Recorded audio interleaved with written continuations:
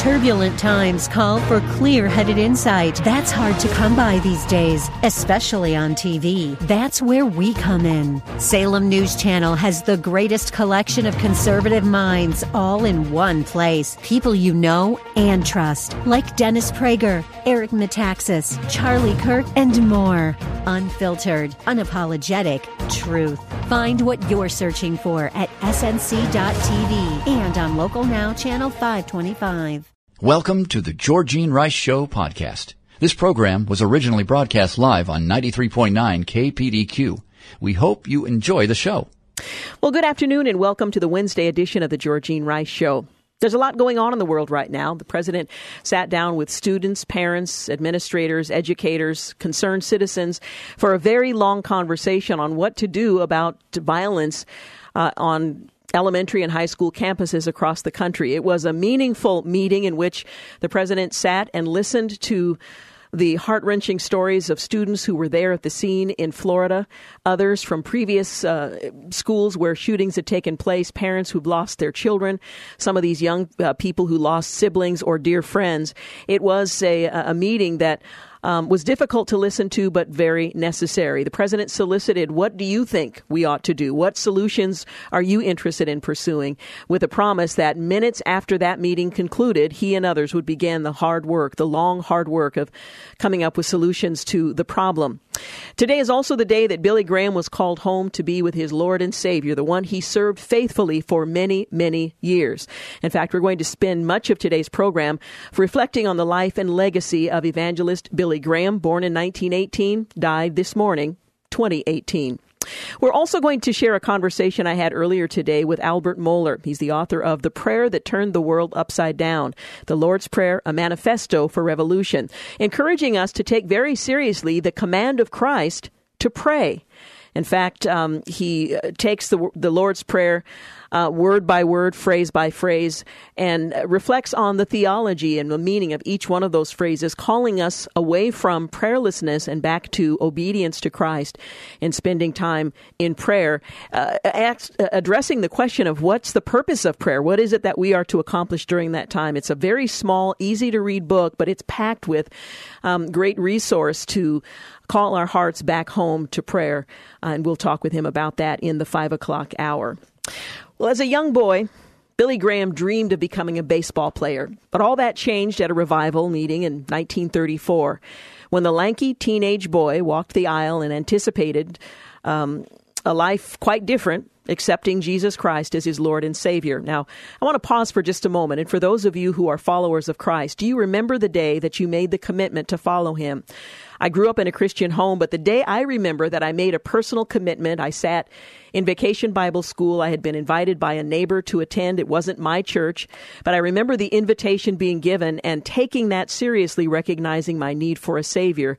And that moment changed the course of my life. And for Billy Graham, as he walked down the aisle and accepted Jesus Christ as his Lord and Savior, that changed the trajectory of his life.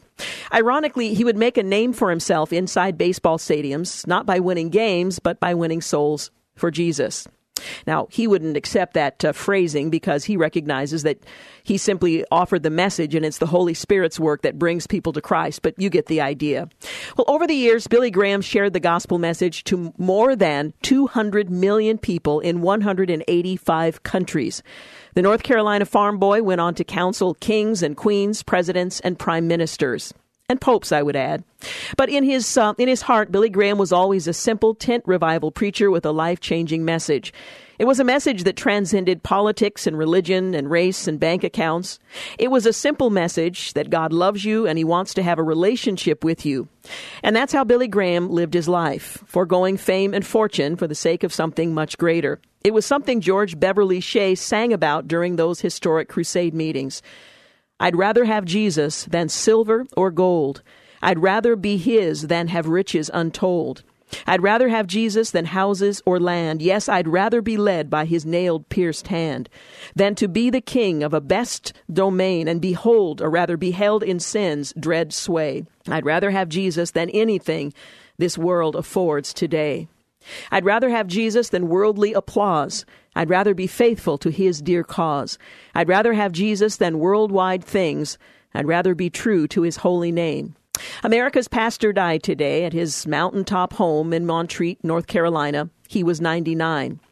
And I can only imagine what it must have been like in heaven today as all the folks who walked the aisles at those crusade meetings embraced the North Carolina farm boy who wanted to become a baseball player and say, "Welcome home." Billy Graham was a good and faithful servant. Well done. His son, Franklin Graham, wrote this about his father. "Dear friend, my father, Billy Graham, went into the presence of the Lord on February 21st, 2018. The Bible tells us in Revelation 14:13, "Blessed are the dead who die in the Lord, that they may rest from their labors and their works follow them." Well, many have said that his death ends an era, but he would be the first to say that when God's ambassadors die in Christ, the Lord raises up others because the preaching of the gospel will go forward until the end of the age. God's blessing continues as he opens doors for the gospel around the world. The Billy Graham Evangelistic Association remains committed to preach the word in season and out of season across the globe.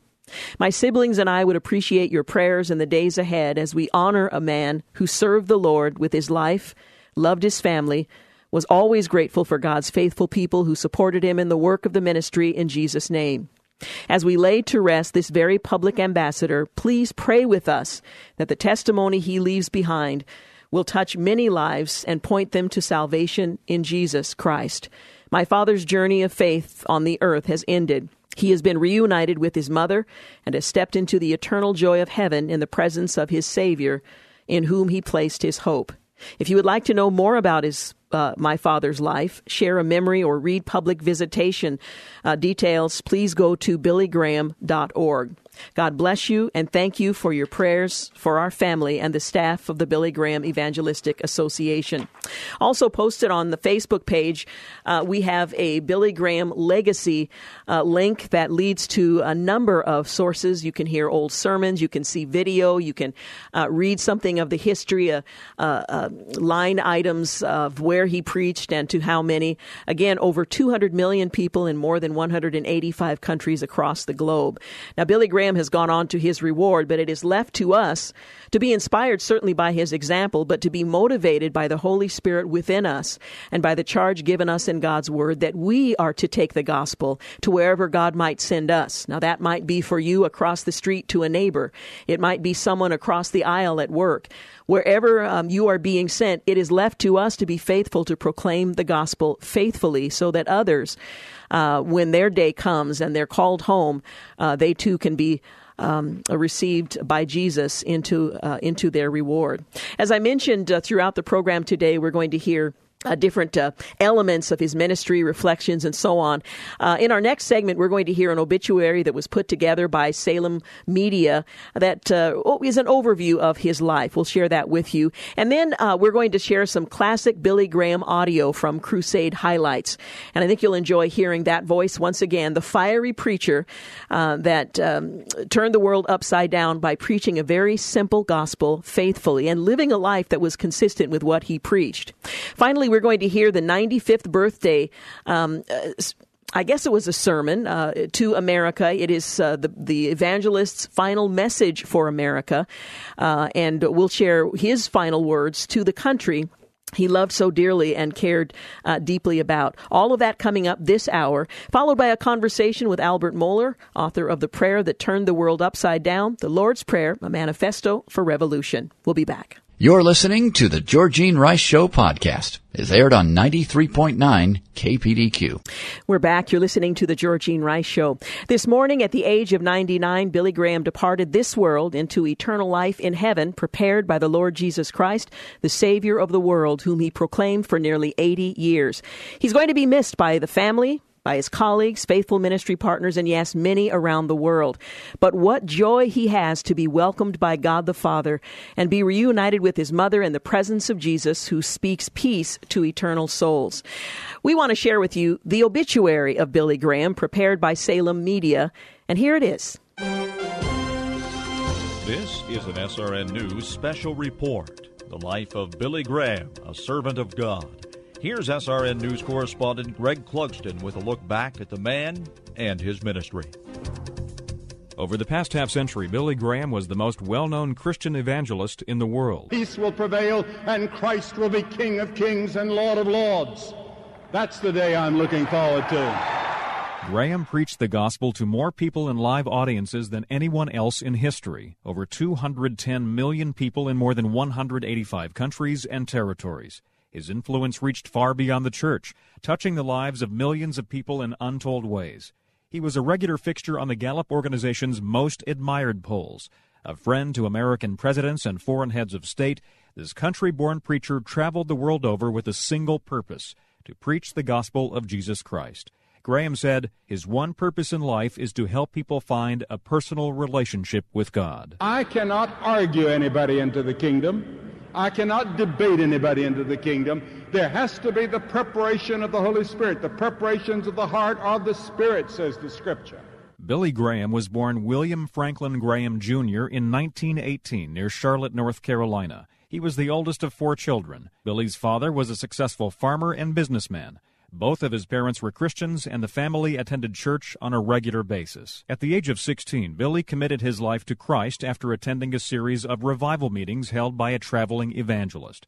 During his college days, Billy was baptized at a Baptist church and began his lifelong membership in the Southern Baptist Convention. He earned a theology degree at Florida Bible Institute and from 1940 to 1943 attended Wheaton College in Illinois, where he not only graduated with a bachelor's degree in anthropology, but met his future wife, Ruth Bell. After pastoring his first and only church, Graham joined Youth for Christ, speaking at youth gatherings in the U.S., Canada, and Europe. He was seen as a rising young evangelist and eventually began to hold his own rallies. In addition to his preaching duties, Graham served as president of Northwestern Schools in Minneapolis for 5 years. During this period, he gathered several key members of his evangelistic team, including popular soloist George Beverly Shea and choir director and master of ceremonies Cliff Barrows, members who would stay with his ministry for decades. Thanks to his engaging personality, his creative style, and his unquestionable passion for preaching the gospel, Graham became well known within the country's evangelical and fundamentalist circles. The crime,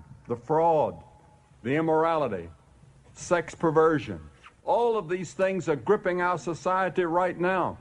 And unless there's a reversal, we could see God's judgment fall upon our country and fall upon the world. In 1949, a crusade in Los Angeles thrust Billy Graham into national prominence. The landmark evangelistic campaign in L.A. drew record crowds, 350,000 people. It lasted 7 weeks and resulted in the dramatic conversion of many people, including a prominent disc jockey.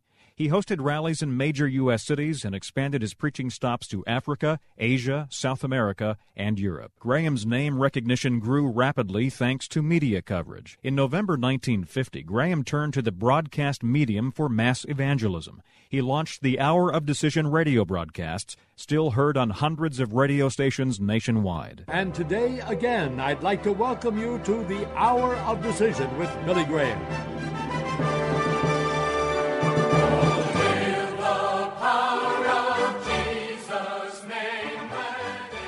In 1951, Hour of Decision broadcasts were expanded to television, and Graham formed a film ministry later called Worldwide Pictures. Graham founded Christianity Today magazine in 1955. He also authored a syndicated newspaper column, and his ministry published Decision magazine. In the 1980s and 90s, television was used to reach increasingly larger populations, culminating in the 1996 Global World Mission satellite broadcast with an estimated potential audience of 2.5 billion people. And in my travels around the world, but especially in the United States, I find that the great Achilles heel in the church today is the lack of prayer. We don't pray enough, and we don't pray with the right attitude toward in our hearts. Graham wrote more than 24 books, all of which became top sellers, including his 1997 autobiography, Just As I Am. Throughout his career, Graham was honored in both the secular and religious arenas.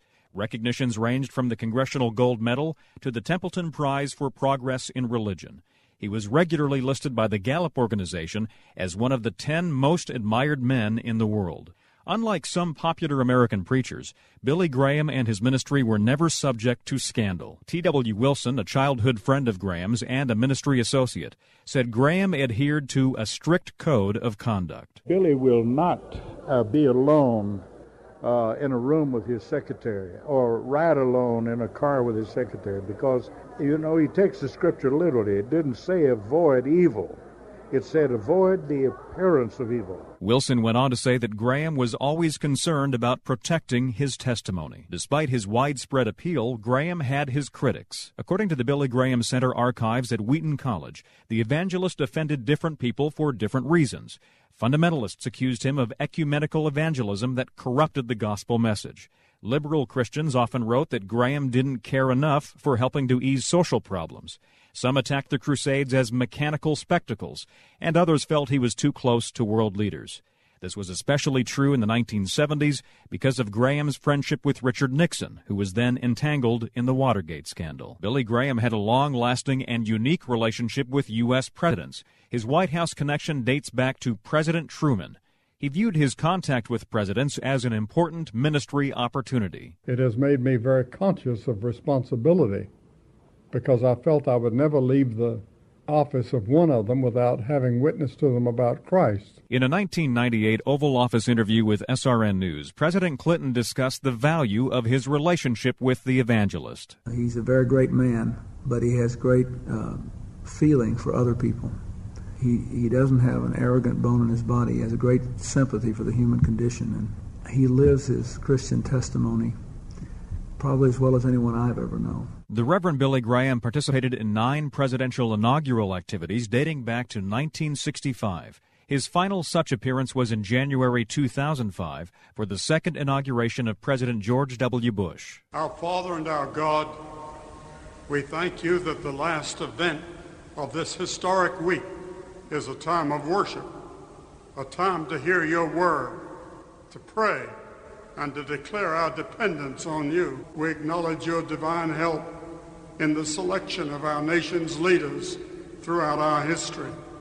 And we believe that in your providence, you've granted a second term of office to our president, George W. Bush. In 1992, the Billy Graham Evangelistic Association announced that Graham had Parkinson's disease and would be easing back on his busy schedule. I have a few things that are wrong with me physically, which comes to as you get older. In 2000, Graham's son Franklin was appointed CEO of the Billy Graham Evangelistic Association. And in the summer of 2005, Billy Graham held the last of his 417 crusades. And tonight, I want to say it's great to be back in New York. For 3 days, the evangelist preached before huge crowds in Flushing Meadows, New York. Are you ready to die? Whether you're a young person here today or an old person like me, you'd better decide for Christ here and now. During the New York City rally, Graham acknowledged that this would be his last official evangelistic crusade. I'm getting too old to do this. This may be the last time I'll have an opportunity to preach the gospel to an audience like this, and to have Cliff Barrows here and George Beverly Shea. Graham was preceded in death by his wife of 64 years. Ruth died in June 2007 following a long illness. Her death came just a few weeks after the formal dedication of the Billy Graham Library, which was attended by former Presidents Clinton, Bush, and Carter. Billy and Ruth Graham had 3 daughters, 2 sons, 19 grandchildren, and numerous great-grandchildren. For more than 50 years, they made their home in the mountains of North Carolina. In November 2013, Graham celebrated his 95th birthday with the release of another book and a 30-minute TV broadcast called My Hope America. There is no other way of salvation except through the cross of Christ. Jesus said, I'm the way, the truth, and the life. No man cometh to the Father but by me. From the age of 16, when he became a Christian at a revival meeting, until the final day of his life, Billy Graham dedicated himself to God and to the preaching of the gospel. I don't expect to live forever, and I'm ready to go to heaven. In fact, I'm looking forward to it any day. This has been an SRN News special report, The Life of Billy Graham, a Servant of God. We'll continue our look at the life and legacy of Billy Graham in a moment. You're listening to the Georgene Rice Show podcast. It's aired on 93.9 KPDQ. You're listening to the Georgene Rice Show, and we're continuing our reflection on the life and legacy of Billy Graham. The once fiery preacher was known for sharing the gospel in a very clear way. As President Clinton put it, he led his life, his Christian life, and his testimony in a way that was consistent. We wanted to share with you some classic Billy Graham crusade highlights. And here, Billy Graham as a young and older man. Now, you can't change your past, but you can determine your destiny by deciding for Christ. But Christ can change your past. He died on the cross so that all the sins you've ever committed, all the things you've ever done wrong are forgiven. What do you have to do? You have to repent of your sins. That means to be willing to change your way of living. You may have no power to do it. You may not have power to give up some of those habits you know are wrong. You may not have power to fall in love with your wife again. You may not have power to change your whole life that you know needs to be changed. But if you surrender to Christ, He'll give you the power. You say, well, Billy, I don't know what else to do. I've been baptized, I joined the church and so forth, but I don't really have peace and joy and power in my life, all that you're talking about. How do I get it? Jesus Christ said, I am the way. Come to Christ. He will give you a new strength and a new power and a new joy and a new peace and a purpose for living. Every person that ever lived has to make the same choice. It's either the world and its pleasures and its gods, or it's Christ. Which is it for you? Who are you choosing? Who are you voting for? Choosing rather to suffer the affliction with the people of God than to enjoy the pleasures of sin for a season. Oh yes, there's pleasure in sin for a short time, but it's soon over. The hangover comes, and there's nothing you can do about it. It's going to be there. Choose Christ, and there'll never be a hangover except joy and peace. And it's an urgent decision, because to delay makes the right decision harder. Indecision in itself is a choice. Not to decide is to decide not to. If you have a ticket for a flight to Atlanta tonight and can't decide whether to go or not, if you wait past the departure time, the choice will have been made. The plane will take off without you. Decisions are made whether we make them or not. Time decides if you will not. And time always decides against you. There's a lonely arena in the depths of your heart where the greatest battle of life must be fought alone. That's your decision about Christ. Your parents can't make it for you. The church can't make it for you. Your friends can't make it for you. Your girlfriend, your boyfriend can't make it for you. You have to make it yourself. Now, you've been told that you ought to be a Christian. You've been told that you should live the Christian life, but you've never been told how. I heard about a lady that said that she had a wonderful pastor. She said, my pastor's a wonderful minister, and he's a wonderful pastor, and we all love him at the church. But for the life of me, I cannot figure out what he wants us to do. Well, tonight, I want us to see something about living the Christian life. But first of all, I want us to see what is a Christian. What is a follower of Jesus Christ? Oh, there are many people that have an idea that if you're born in a Christian country that you're a Christian. Many people have an idea if you have Christian parents, you're automatically a Christian. But the Bible says you cannot inherit Christianity. It's not by flesh and blood, nor the will of man. There is nothing that you can do to automatically make yourself acceptable to the kingdom of God. You can go to church. You can live a decent life. You can be a good, moral, virtuous person, but that does not make you a Christian. You can have Christian characteristics, but that doesn't make you a Christian. There are thousands of people in America tonight that think they're Christian, but in actuality, they are not Christian in the narrow sense of the term. They've never been born again. They've never received Christ into their heart, and if they died, they would not go to heaven.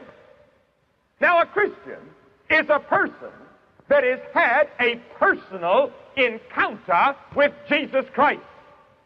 A Christian is a person that has made a decision for accepting Christ as Savior and Lord. You've accepted Him. You've committed your life to Him. Now, the first thing is a Christian is a person that has made a choice. You've made a decision. You've had an encounter with the living God. You've received Christ into your heart. That is the first step in being a Christian. Has that happened to you? Has there come a moment in your life when you repented of your sins? When you acknowledged that you're a sinner? When you said, "Oh God, I'm willing to turn from my sins"? And then by faith you received Christ as your Lord and Savior? Now that's the starting point. Oh, there are many people that are trying to live the Christian life, but Christ doesn't live in their heart, because a Christian is a person in whom Christ dwells. The moment you receive Christ, the Holy Spirit comes into your heart and gives you a new moral nature. And you have power and you have strength to live the Christian life. Now, no one can live the Christian life until first he's been to the cross and received Christ as Savior. Christ died on the cross. Christ shed His blood for our sins. But you must come and receive Christ. That is an act of your will. Intellectually, you say, "Yes, I believe," but that's not enough. Emotionally, you might have had emotional experience, but that's not enough. By your will, you must say, "I will receive Christ. I will give my life to Christ." But then, after that, something else must take place. The second thing is, a change must take place in your life. The Bible says, "Old things are passed away, behold, all things become new." There must be a definite change in the way you live, a change in your attitude, a change in your attitude toward God. You must love God supremely. You must put God first in all the choices and decisions of your life. There must be a change in your attitude toward yourself. No longer are you egocentric. No longer are you selfish. No longer is everything done just for self and to please self. There must also be a change in your attitude toward your neighbor. You must love your neighbor as yourself. And so there must be a change in your life. Old things pass away. Behold, all things become new. I heard about a man one time in the olden days that used to hitch his horse in front of the saloon. And he was converted to Christ at a Methodist meeting at the Methodist church. And the next day he came to town, he hitched his horse in front of the Methodist church. And the bartender came out and said, "What's the matter? You've hitched your horse here for 10 years, and now you're hitching it over there. Why?" He said, "I was converted last night. I received Christ." And he said, "I've changed hitching posts." And that's exactly what we should do. Change hitching posts. And if there is no evidence of a change in your life, then you better check up to see whether you're really a Christian or not. Because if your life hasn't been changed, if you're not bearing the fruit that God gives you when you come to Christ, then you better start doubting whether you really met Christ or not. Because the child of God, a change has taken place. Jesus said, "By their fruit shall ye know them." By their fruit. What are the fruits? The fruits of the Spirit are love and joy and peace and long-suffering and all the others. Are you living the Christian life? Have you given yourself to Jesus Christ? Do you know that you've had this encounter with Him and has a change taken place in the way you live and in your attitudes? If not, you may not be a Christian. You may be living in a fool's paradise. You may think that you're a Christian, but you're not. Because a Christian is a person that has received Christ and a change has taken place in the way he lives. Thirdly, a Christian is a person that has accepted a challenge. The challenge of Christ. Christ said, "If any man will come after me, let him deny self, take up his cross, and follow me." In Moscow tonight, thousands of young people are being challenged. I'm glad to say that the American young people, as far as I can gather, that are there, have not accepted the challenge of communism. But communism is challenging millions of young people. Jesus Christ also offers a challenge. He says, "Unless you're willing to accept my challenge and to live for me, you cannot be my follower." Oh, in our churches today, we're busy building astronomical figures to turn in our reports, and all of that is fine and good, but Jesus was busy eliminating people. Every time a crowd collected around Jesus and the crowd got too big, he said, wait a minute. He said, if you're going to follow me, you'll have to deny self. That eliminated one crowd. Then if the crowd was still too big, he'd say, if you're going to follow me, you'll have to take up a cross and follow me. Well, that eliminated most of the rest of them, because they didn't want to go to the cross. The cross was the electric chair. The cross was the gallows in that day. And Jesus said, if you're going to follow me, you'll have to take up your electric chair. You'll have to take up your place of execution, the unpopularity that comes with following me. And most people are not willing to do that. Most people are not willing to take their stand for Christ. Most people are not willing to stand up and be counted when it comes to surrendering to Christ. I ask you tonight, are you sure that you're a Christian? Are you sure that your sins are forgiven? Are you sure if you died you'd go to heaven? Are you sure that you're ready to meet God? In the strictest sense of the term, I ask you tonight, are you a Christian? Are you sure of it? If I had a doubt in my heart tonight that I was ready to meet God, you couldn't drag me out of Madison Square Garden till I'd settled it. That was Billy Graham in 1957, speaking from New York, Madison Square Garden, preceded by a 1986 address in Tallahassee, Florida. Classic Billy Graham. Up next, we're going to hear his final message for America. You're listening to The Georgene Rice Show. You're listening to The Georgene Rice Show podcast. It's aired on 93.9 KPDQ. On his 95th birthday, Billy Graham offered a final message for America. Here's what he had to say. As I look back over my life, it's full of surprises.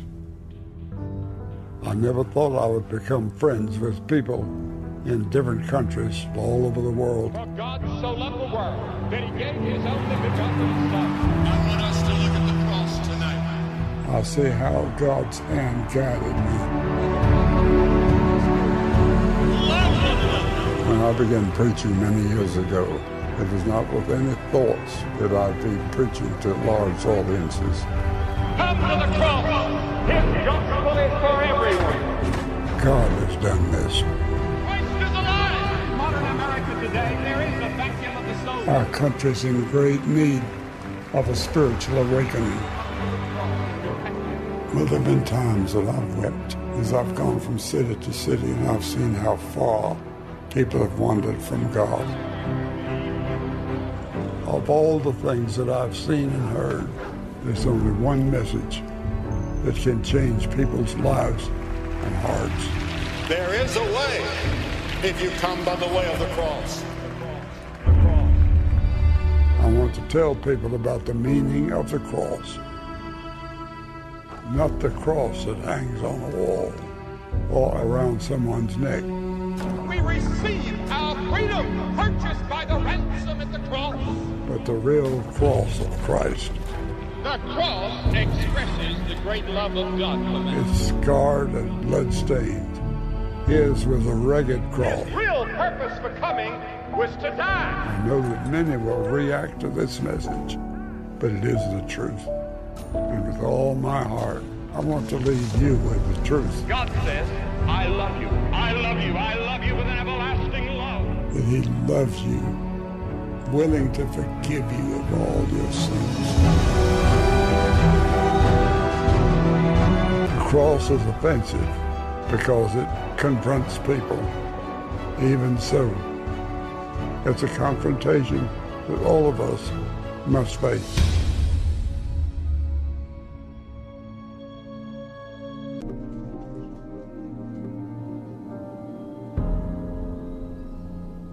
I look out across an audience when I stand up to preach, and I think of all the people with their different backgrounds and their various needs.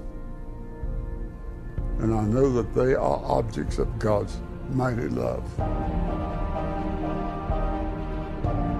To the point that he gave his son, his only son, to die upon a cross. And the cross was the most terrible form of execution by the Romans for criminals. And Jesus endured all that in our place because of our sins. We deserve the cross. We deserve hell. We deserve judgment, and all that means. I know that there are many people that dispute that. People don't want to hear that they're sinners. To many people, it's an offense. The cross is offensive because it directly confronts the evils which dominate so much of this world. One reason that the cross is an offense to people is because it demands, doesn't suggest, it demands a new lifestyle in all of us. Sin is a disease in the human heart. It affects the mind and the will and the emotions. Every part of our being is affected by this disease. How can we break this bondage? How can we be set free? God helps us break those chains. The Bible says, if any man be in Christ, he is a new creature. Old things pass away. Everything becomes new. He can make you a totally new person. On that cross, God was laying on Jesus our sins. They not only put nails in his hands, but before that, they'd scourged him. A Roman scourge was a terrible thing. They took whips and pellets on those whips and beat a person almost to death. And then they took that cross and made him carry the cross, which was, in his weakened condition, was almost impossible.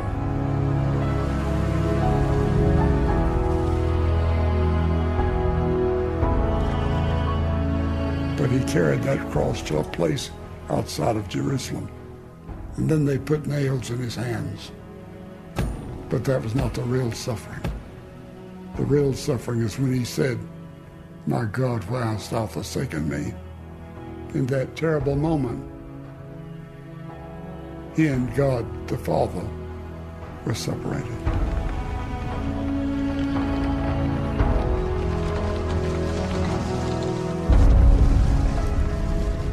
He shed his blood, and the shedding of that blood carries with it God's very life. There is no other way of salvation except through the cross of Christ. Jesus said, "I'm the way, the truth, and the life. No man cometh to the Father but by me." The only way to the Father, Father God, is through his Son, Jesus Christ. Now, why Jesus? He's the only one that was born into this world without sin. But more than that, he was the righteous one. And when you come to him, you're clothed in his righteousness. God no longer sees your sin. He no longer sees your own heart. He sees Jesus.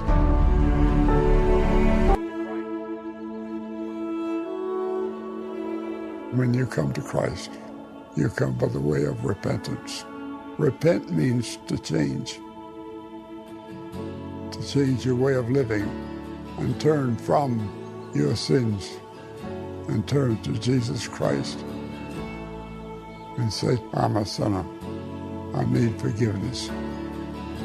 And I know that you're the only one that can change me." Today, I'm asking you to put your trust in Christ. I'm going to ask you to pray this prayer, sentence by sentence, after me. Dear Heavenly Father, I know that I'm a sinner, and I ask for your forgiveness. I believe you've died for my sins and rose from the dead. I turn from my sins. I repent of my sins. I invite you to come into my heart and life. I want to trust and follow you. as my Lord and Savior. In Jesus' name, amen. He's alive. I've given my life not to a dead Christ, but to a living Christ. And he's given me a song to sing. He's given me a flag to follow. I have reason for existence. I know where I've come from. I know why I'm here. I know where I'm going. Do you?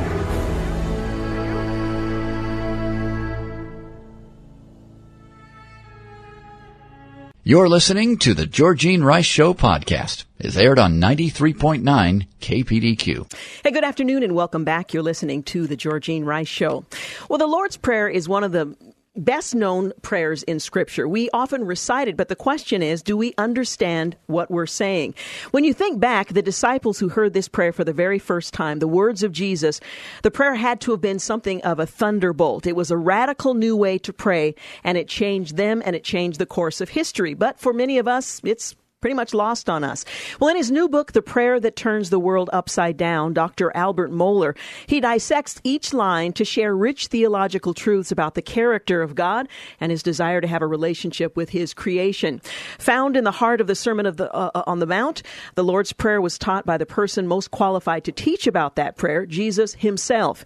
Its words were carefully chosen to reveal the appropriate way to communicate with the Father. It's the shortest prayer in the Bible, but the words are powerful and call for radical change and the ushering in of the kingdom of heaven. Well, Dr. Albert Mohler is an author and professor. He is the president of the Southern Baptist Theological Seminary in Louisville, Kentucky. He holds a BA from Samford University, an MDiv and PhD degrees from Southern Seminary, and is the Joseph Emerson Brown Professor of Christian Theology at Southern Seminary. He hosts two programs, The Briefing and Thinking in Public. He's the author of many books, including He Is Not Silent, Preaching in a Postmodern World, The Conviction to Lead, 25 Principles for Leadership That Matters, and many more. He joins us today to talk about his latest book, The Prayer That Turns the World Upside Down. We're talking, of course, about the Lord's Prayer. Dr. Mohler, thank you so much for being with us today. Georgene, it's always wonderful to be with you. Thank you. You quote in the introduction of the book Gary Miller, who has written some helpful resources on prayer, and go so far as to argue that the evangelical church is slowly but surely giving up on prayer. I guess it goes to the heart of why you've written a book on the Lord's Prayer and whether or not we today believe that prayer is relevant, important, or accept that we're walking in disobedience if we fail to engage in it. You know, I found getting ready to teach the Lord's Prayer and to write on it, I found a lot of encouragement from the fact that even the disciples of Jesus had to ask Jesus how to pray. In the Gospel of Luke, they go to Jesus and they say, Lord, teach us to pray, even as John the Baptist taught his disciples to pray. And that really encourages me because that quote you mentioned from Gary Miller, I think there are a lot of Christians who are very frustrated with their prayer life. They're confused. They don't know how to pray. And, well, thanks be to God, Jesus himself taught us how to pray. So we ought to pay a lot of attention to that prayer and to how Jesus taught his own disciples to pray. Let's talk about the consequence of failing to pray. I mean, there's something lost in us and for us if we fail to walk in obedience in this area of prayer. What do we lose? What do we give up? You know, Georgene, that's so true. Just think of the relationship between a child and a parent. How could that relationship be healthy in any sense if there's not constant conversation and communication? Now, God speaks to us in his word, the Bible, first and foremost, but he also calls us to come before him in prayer.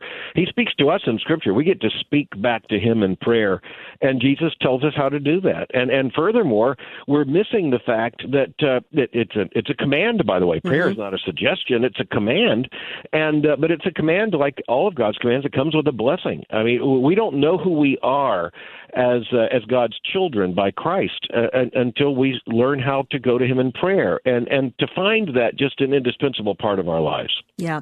You write that prayer is difficult, and like anything of great value, prayer takes great effort, tremendous care, and spirit-filled discipline. Before Jesus engaged in teaching his disciples how to pray, he taught them how not to pray. And maybe we should begin there. Some things we need to avoid in this effort to walk in obedience in the area of prayer. Jesus taught his disciples not to pray in a way to draw attention to ourselves. That's important to know. We don't have to clamor to get God's attention. He wants us to come to him as his children in prayer. Jesus said that we're not to just use empty phrases and pile up words. I think we've all heard people pray in which we can just be honest. It sounds like piling up words as if God's impressed with the sheer volume. Instead, it's amazing. Jesus gave us a prayer as a model that can be prayed in 20 seconds. Now, it doesn't mean that our prayer life is to be limited to 20 seconds. It is, however, very clear that Jesus says, look, you can get right to the point. And he says, so when you pray, go into your closet, not to be seen. It's a personal relationship with your Creator. It doesn't mean we literally have to be in a closet, but it does mean we're not praying to be seen. We're praying to be heard by an audience of one. And then Jesus teaches disciples to pray is just stunning. Mm-hmm. If Jesus didn't tell us to pray this way, we wouldn't dare pray this way. Yeah. Now, you point out that as we're called to pray, that the prayer itself raises a host of theological issues. What are we trying to do in prayer? Are we trying to convince God to do what he otherwise would not be inclined to do? Or are we trying to negotiate with God? The primary question is, what is the purpose in our praying?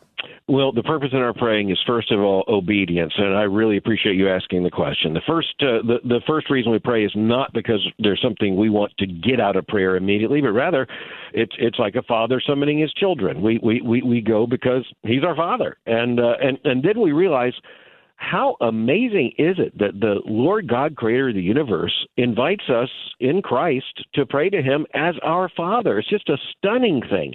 We wouldn't dare do it if Jesus didn't tell us we could pray that way. And we pray because God uses prayer in order to make us Christians in developing, that is, mature Christians. He grows us into discipleship, partly by means of prayer. And so to miss this is to miss one of the central acts of a faithful Christian, and one of the greatest gifts God's given his children. The subtitle of your book is The Lord's Prayer as a Manifesto for Revolution. Why is the Lord's Prayer revolutionary? And perhaps we don't hear it in the same way because it's so familiar that the disciples did when Jesus first uttered those words in answer to their question. Yeah, as a matter of fact, it's clear the disciples didn't at first even understand what Jesus was saying. He said, when we pray, when we are to pray, our Father who's in heaven, may your name be made holy, hallowed be your name. And then we're to pray, your kingdom come, your will be done on earth as it is in heaven. That means the end of Caesar. That means the end of every principality and power. That means that at the end of the day, it's the kingdom of God, the kingdom of heaven that is the only reality. And we're praying to see that right now. We dare to pray, regardless of who's president or who's Caesar or prime minister, regardless of what is happening in the world, we pray, your kingdom come, your will be done. And that means right now on earth as it is in heaven. That's just astounding. And no matter when or where we pray it means the end of every political power that would oppose him. Mm-hmm. Now, we begin authentic prayer with acknowledging God the Father and hallowing his name. Let's start at the beginning, as Jesus said. This is where we begin in our approach to God as he invites us to pray. You know, I don't have the right on my own as a rebellious, sinful human being to call God Father. To be granted that privilege is just unspeakable. And Jesus says, because you're mine and because the Father is my Father, you go before him and you pray, our Father. Oh, and by the way, that our means the most important unit. It's not the first person singular. It's not my Father who is in heaven. It's our Father. And, you know, that's so important because, Georgine, that means if we are faithful as Christians in praying, we're praying with every faithful Christian who's ever lived. It's the prayers of all of Christ's people. We're praying together, our Father. And then we're saying he's in heaven. It points to the fact of his transcendence. Hallowed be your name, which that's a language we don't use too much anymore, but it means may your name be made holy. And that means visibly holy. That means, God, we want your name to be famous in the earth. And wow, that's quite a prayer. Oh, isn't it, though? You point out that we should make note of one last important feature of this passage. We do not name God. He names himself. And this may seem like an odd observation, but it has enormous theological implication. Explain that. Well, God doesn't say through Christ that we are to pray to him merely our parent who is in heaven, but rather our Father. He names himself as Father. And of course, we know God doesn't have a body. That doesn't mean that he's male, but it does mean that he gave us one picture to think of And that's the fact that he is our Heavenly Father. And that's just really important. We don't get to rename him.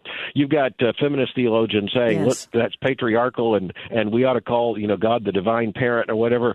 He didn't name himself the divine parent. He named himself our Father who is in heaven. We're going to take a quick break, but we will continue our conversation. Again, we're talking with Dr. Albert Mohler. His latest book, The Prayer That Turns the World Upside Down, the Lord's Prayer as a Manifesto for Revolution. And perhaps as we revisit the prayer and think more deeply about what Jesus is actually saying, we can appreciate more fully what it means to approach the throne of grace in prayer. We'll continue our conversation in just a moment. You're listening to The Georgene Rice Show. You're listening to the Georgene Rice Show podcast. It's aired on 93.9 KPDQ. Hey, we're back. You're listening to the Georgene Rice Show. We're talking with Dr. Albert Mohler. His latest book, The Prayer That Turns the World Upside Down, the Lord's Prayer as a Manifesto for Revolution. And he takes the prayer word by word, phrase by phrase, and helps us to fully appreciate what Jesus taught his disciples and, by extension, us in how to pray. Now, Dr. Mohler, the prayer goes on to make reference to the kingdom of God, your kingdom come. What does that mean when Jesus tells us to pray, your kingdom come? It means that we are declaring, first of all, the fact that his kingdom is coming and that his kingdom will be the only reality eternally that will last. And we're praying to see it. We pray, your kingdom come. And then the next words help to explain what we mean by that. Your will be done. God's reign is where his will is absolutely obeyed. We're praying to see that take place. Georgene, one of the first things is that's what every church should look like. Every single church, every single Christian family, every single Christian marriage should look like an outpost where the kingdom of heaven is becoming visible. And there's something really sweet about that. I think it's really encouraging to Christians to know that we're not just praying that his kingdom will come in the day of judgment. We're praying that his kingdom will come in our lives, in our families, in our marriages, in our churches right now. And that is such a radical idea because it's not only indicating that his kingdom is coming and being born out in us, but it's also declaring, as you mentioned earlier, that an end is coming to the world and its system. And that has to be very threatening to those outside of the kingdom. Absolutely. And furthermore, it's one of those situations in which we better be careful what we pray for. We better not pray that unless we mean it. And of course, Christians do mean it. We pray to see God's kingdom come. And look, that means a mighty reversal. Just look at the parables of Jesus. Think of the rich man and Lazarus. When God's kingdom comes, things are going to be ordered radically differently than they are according to the kingdoms of this world. Let's talk about forgiveness. What does the Lord's Prayer teach us about forgiveness?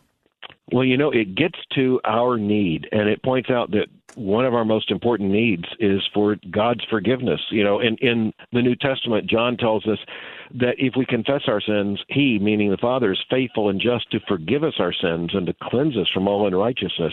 And Jesus says that we need regularly to pray that God will forgive us our sins, our debts, our trespasses.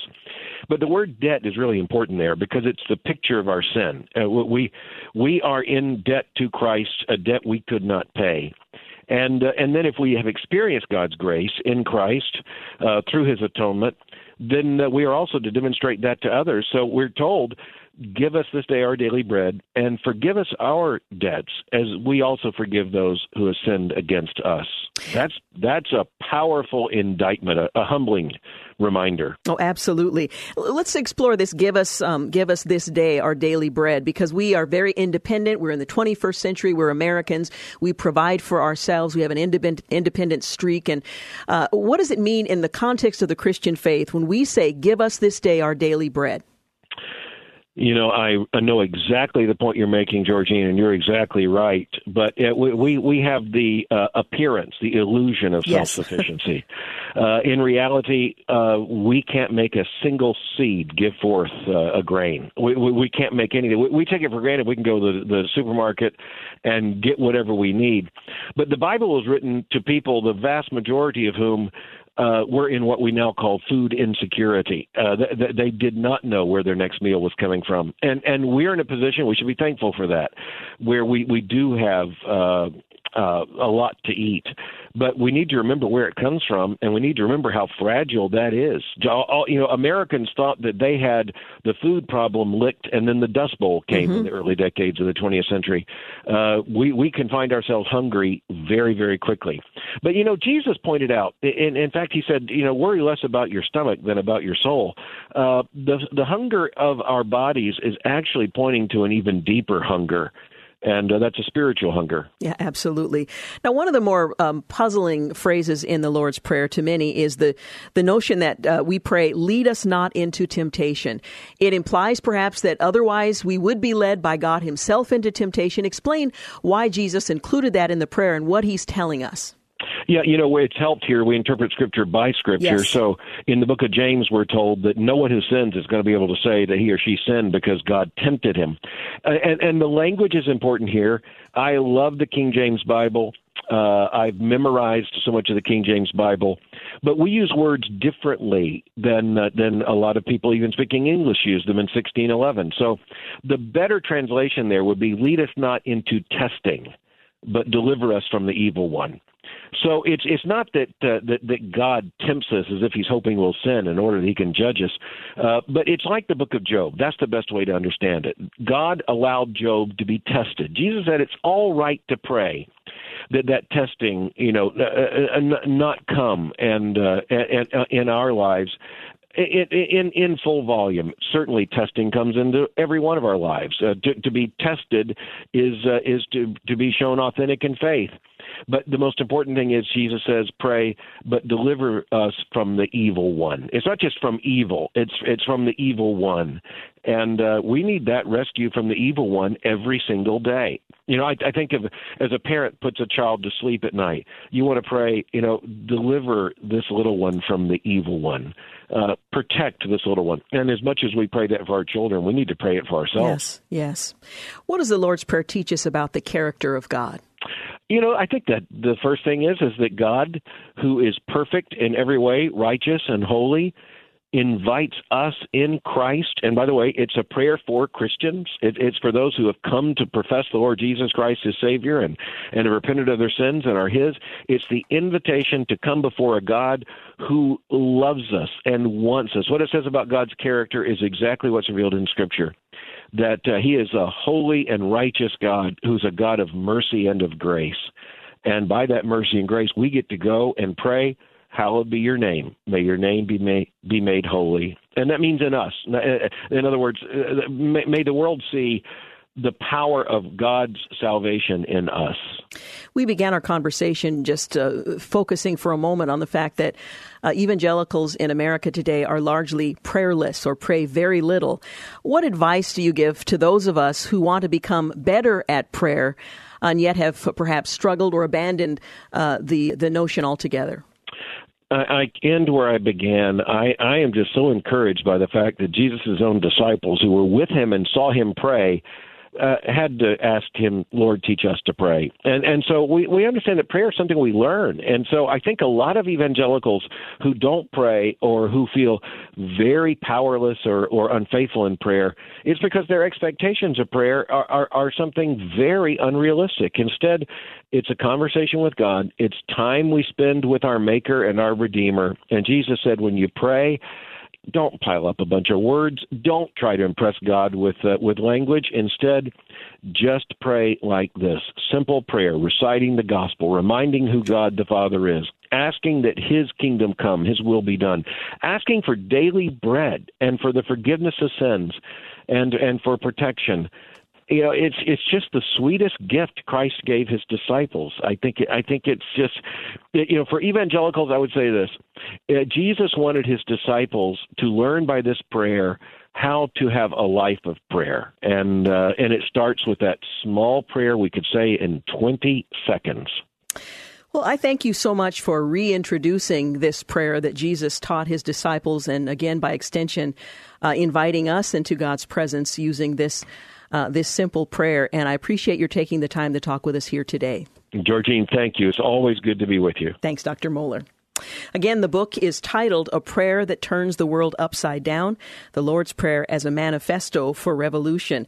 And it really begs the question, what is our prayer life like? What is your prayer life like? I know as I've gone through the book, it's caused me to rethink, am I taking seriously the command of Christ to pray? We didn't talk about it in our conversation, but Matthew 6:13 tells us, "Thine is the kingdom, the power, the glory," and we know how that goes. Many Christians who regularly say the Lord's Prayer in church services every week, or remember a version they memorized as a child, recite concluding the words that don't appear in some of the modern translations, but it's an important end to a very important prayer. He writes in the book that how we pray and the very act of praying is a theological statement, and his book certainly walks us through the theology of praying. He writes that every generation of Christians must learn to make the request, like the disciples before them, "Lord, teach us to pray." Every generation of Christians must also remember that Jesus' response to that question now is the same as it was 2,000 years ago. If we would have the Lord himself teach us how to pray, then we must turn to the Lord's Prayer for instruction. As the book has shown, each petition is a theology lesson in itself. None of Jesus' words were careless, and this is particularly true of the Lord's Prayer. This prayer turned the world upside down. This prayer is dangerous, overturning the kingdom of the principalities of the powers of the world. This prayer is hopeful, expecting the kingdom of God to come in fullness with Christ on the throne. This prayer is compassionate, teaching us to call God our Father and depend on him for our every meal. This prayer is reverent, showing that nothing is more sacred than the name of God. This prayer is good news, reminding each of us that God forgives sin and delivers us from the powers of darkness. Again, the prayer that turns the world upside down. You're listening to The Georgene Rice Show. Up next, we're going to hear from one of our Christian schools in the area, North Clackamas Christian. We'll be back. Thanks for listening to The Georgene Rice Show podcast. If you'd like to download a podcast of the show or would like more information on today's guests, please visit the show at kpdq.com or on Facebook. Follow the show on Twitter at GRiceShow and like us on Facebook. And join us live every weekday at 4 for more critical thinking for critical times on 93.9 KPDQ.